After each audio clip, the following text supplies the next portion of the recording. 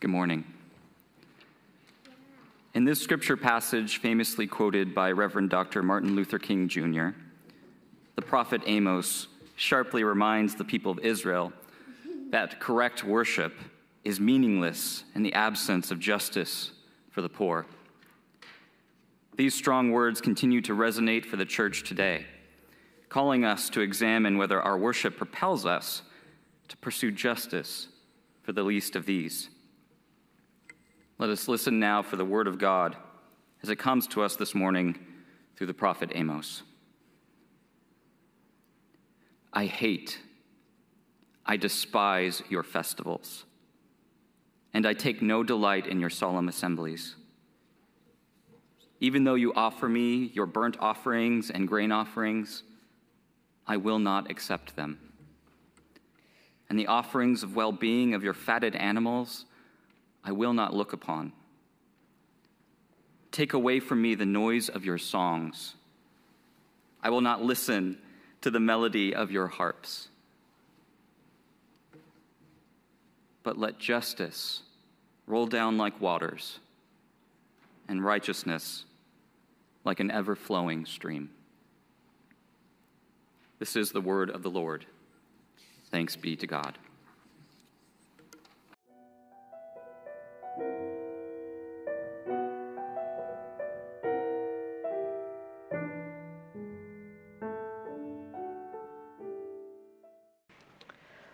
Our second lesson today comes from the Gospel of Luke, chapter 4, starting in verse 16. When he came to Nazareth, where he had been brought up, he went to the synagogue on the Sabbath day, as was his custom. He stood up to read, and the scroll of the prophet Isaiah was given to him. He unrolled the scroll and found the place where it was written, "The Spirit of the Lord is upon me, because he has anointed me to bring good news to the poor. He has sent me to proclaim release to the captives and recovery of sight to the blind, to let the oppressed go free, to proclaim the year of the Lord's favor." And he rolled up the scroll, gave it back to the attendant, and sat down. The eyes of all in the synagogue were fixed on him. Then he began to say to them, "Today this scripture has been fulfilled in your hearing."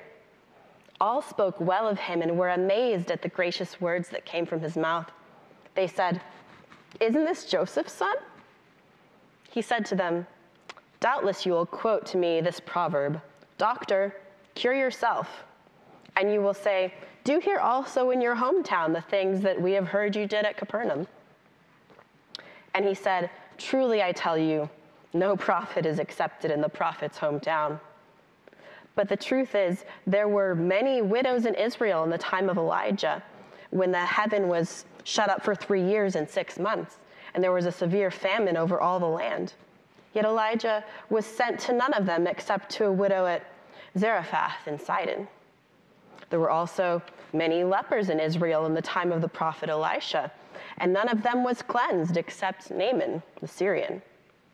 When they heard this, all in the synagogue were filled with rage.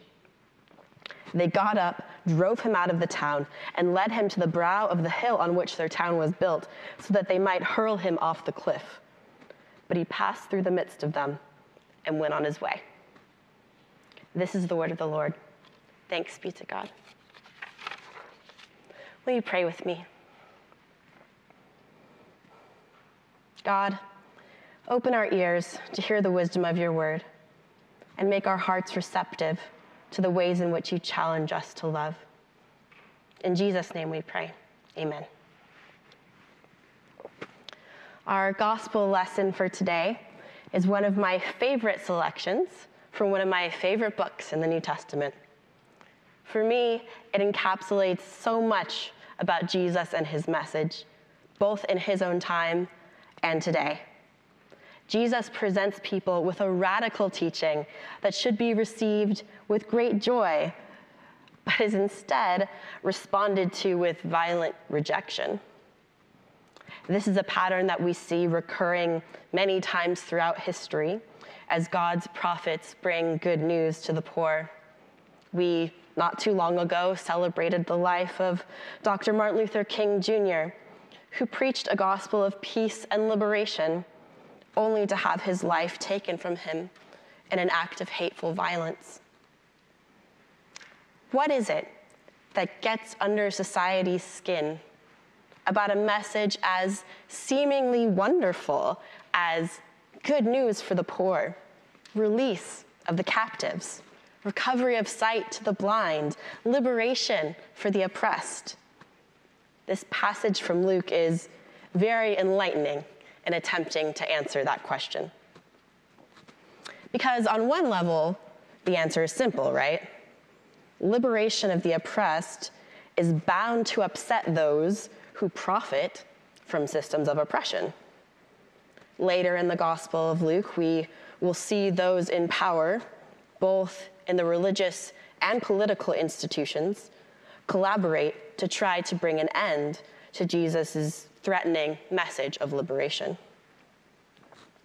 But in Jesus' time, and increasingly so in our own time, those people on top who greatly profit from systems of oppression make up a very small minority of the population. While it is easy to see why that small minority would construe good news for the poor as bad news for their own stranglehold on wealth and power, it is not as clear why your average person who does not stand to profit from the oppression of others would also reject Jesus' good news. But the story from Luke provides an explanation. When Jesus reads the words from the prophet Isaiah at the synagogue in Nazareth and proclaims that today this scripture has been fulfilled in your hearing, the people react positively. The gospel writer tells us that all spoke well of him and were amazed at the gracious words that came from his mouth. You can imagine the note of pride in their voices when the people of Nazareth commend their hometown boy. Isn't this Joseph's son? As we read in the Gospel of John, Nazareth tended to get dismissed as a backwater town of no importance. As we hear in Nathanael's observation, can anything good come out of Nazareth? In Jesus' bold words, the people of Nazareth hear a prophet they can claim with pride as their own. But Jesus quickly burst that bubble. Instead of leaving it at that and accepting the accolades of his hometown, Jesus proves himself to be a real prophet, reaping the reward that truth tellers tend to receive. He brings up two stories from the Hebrew scriptures that illustrate that God's gift of liberation is not given exclusively to those who think of themselves as God's favorites. He reminds the crowd that in a time of great need, the prophet Elijah was not sent to a needy widow of Israel, but to a needy widow in Sidon, a Gentile. Similarly, he points out that Elisha, similar name but different guy, was not sent to heal one of the many lepers among the people of Israel, but a Syrian, another Gentile. God's abundant love, Jesus says, is not constrained by religious or ethnic boundaries. Now, I want to make myself very clear here, because recent events have illustrated that Jewish people in our country and around the world are still too often victims of prejudice and violence. This story does not illustrate that there is something uniquely hard-hearted or exclusionary about the Jewish people. We must remember that Jesus is himself Jewish and is speaking as an insider to his own in-group. We grandly miss the point if we hear in this story any condemnation of a specific religious or ethnic group. We must rather look for ourselves in the story. And if we are honest with ourselves at all, we will easily find ourselves there. In bringing up these stories of Elijah and Elisha as examples of God's love and liberation being extended to Gentiles, Jesus is not saying that God is turning his back on the Jewish people in favor of others. Rather, Jesus is using his own religious tradition to illustrate that the year of the Lord's favor is a blessing not just for one specific group, but for all people. This is key to understanding Jesus' illustration. There are obviously myriad examples from the Hebrew scriptures of God providing for the people of Israel. The extension of God's blessings to Gentiles does not negate God's provision for Israel, but provides evidence that God's grace is so abundant that it cannot be contained by any walls of religious identity. And this is what turns the crowds against him. The gospel tells us that they were filled with rage at these words, and they became a mob bent on violence. So let's return to the original question. Why is it that common people react to good news for the poor, release for the captives, recovery of sight to the blind, liberation of the oppressed, with violent rejection? Well, the kingdom of this world, both in the first century and the 21st century, is built on the idea of scarcity. When resources are hoarded by the privileged few, those living without are thrown into competition with their neighbors for the basic necessities of life. We begin to tell ourselves stories that justify why we are more worthy than our neighbors to receive these necessities. Often these stories are absurd. We tell ourselves that the color of our skin makes us more worthy than others. Sometimes the stories are constructed so that they seem to make more sense on a surface level. We are more deserving because we work harder. But of course, these stories fail to take into account the fullness of reality, where factors like disability can prevent people from living up to our unfair standards of productivity. Aren't these people still worthy of food, water, and shelter? So, while the kingdom of this world is built on the idea of scarcity, the kingdom of God is built on the idea of abundance. At the conclusion of the book of Revelation, which conjures a symbolic vision of God's kingdom on earth, the Lord declares, "Let everyone who is thirsty come. Let anyone who wishes take the water of life as a gift." This is only one of dozens of images of the kingdom of God that illustrate God's boundaryless love for all people. But accepting the reality of the kingdom of God requires a seismic shift in our thinking. Conditioned by a world of scarcity, we are not ready to believe in the reality of God's abundance.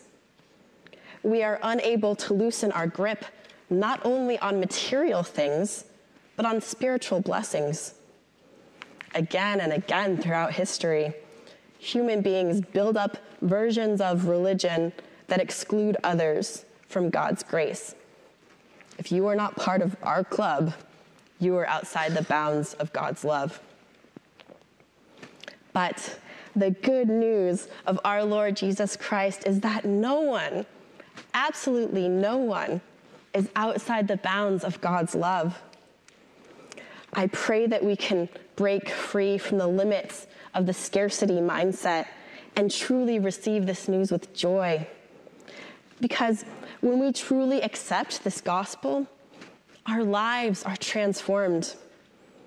If we accept that God loves not only us, but also our enemies, also the least of these, the left out, those who have been discarded by society, how can we continue to accept an unjust world? We will reject the lie that any human is undeserving of food, water, shelter, dignity, and love. We will transform our world until God's will is done on earth as it is in heaven. This is the power of the gospel. Now, A cynical person might say that believing our broken world can ever be repaired is nothing more than a silly pipe dream. After all, as I said at the beginning of this sermon, look what happens to people who threaten the status quo. But in the face of this reality, we must also turn to our faith. Because Jesus showed us that death does not have the final word. As Christians, we believe in resurrection and renewal. We must believe that resurrection and renewal is possible not only in our individual hearts, but in our world.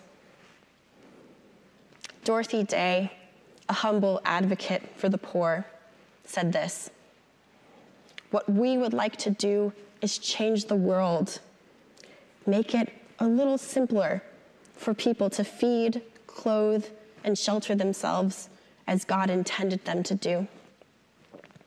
And by fighting for better conditions, by crying out unceasingly for the rights of the workers, the poor, of the destitute, the rights of the worthy and the unworthy poor, in other words, we can, to a certain extent, change the world. We can work for the oasis, this little cell of joy and peace in a harried world. We can throw our pebble in the pond and be confident that its ever-widening circle will reach around the world." She concluded her statement like this, and here is where I too will end, for this really says it all. We repeat, there is nothing we can do but love. And dear God, please enlarge our hearts to love each other, to love our neighbor, to love our enemy as our friend. Amen.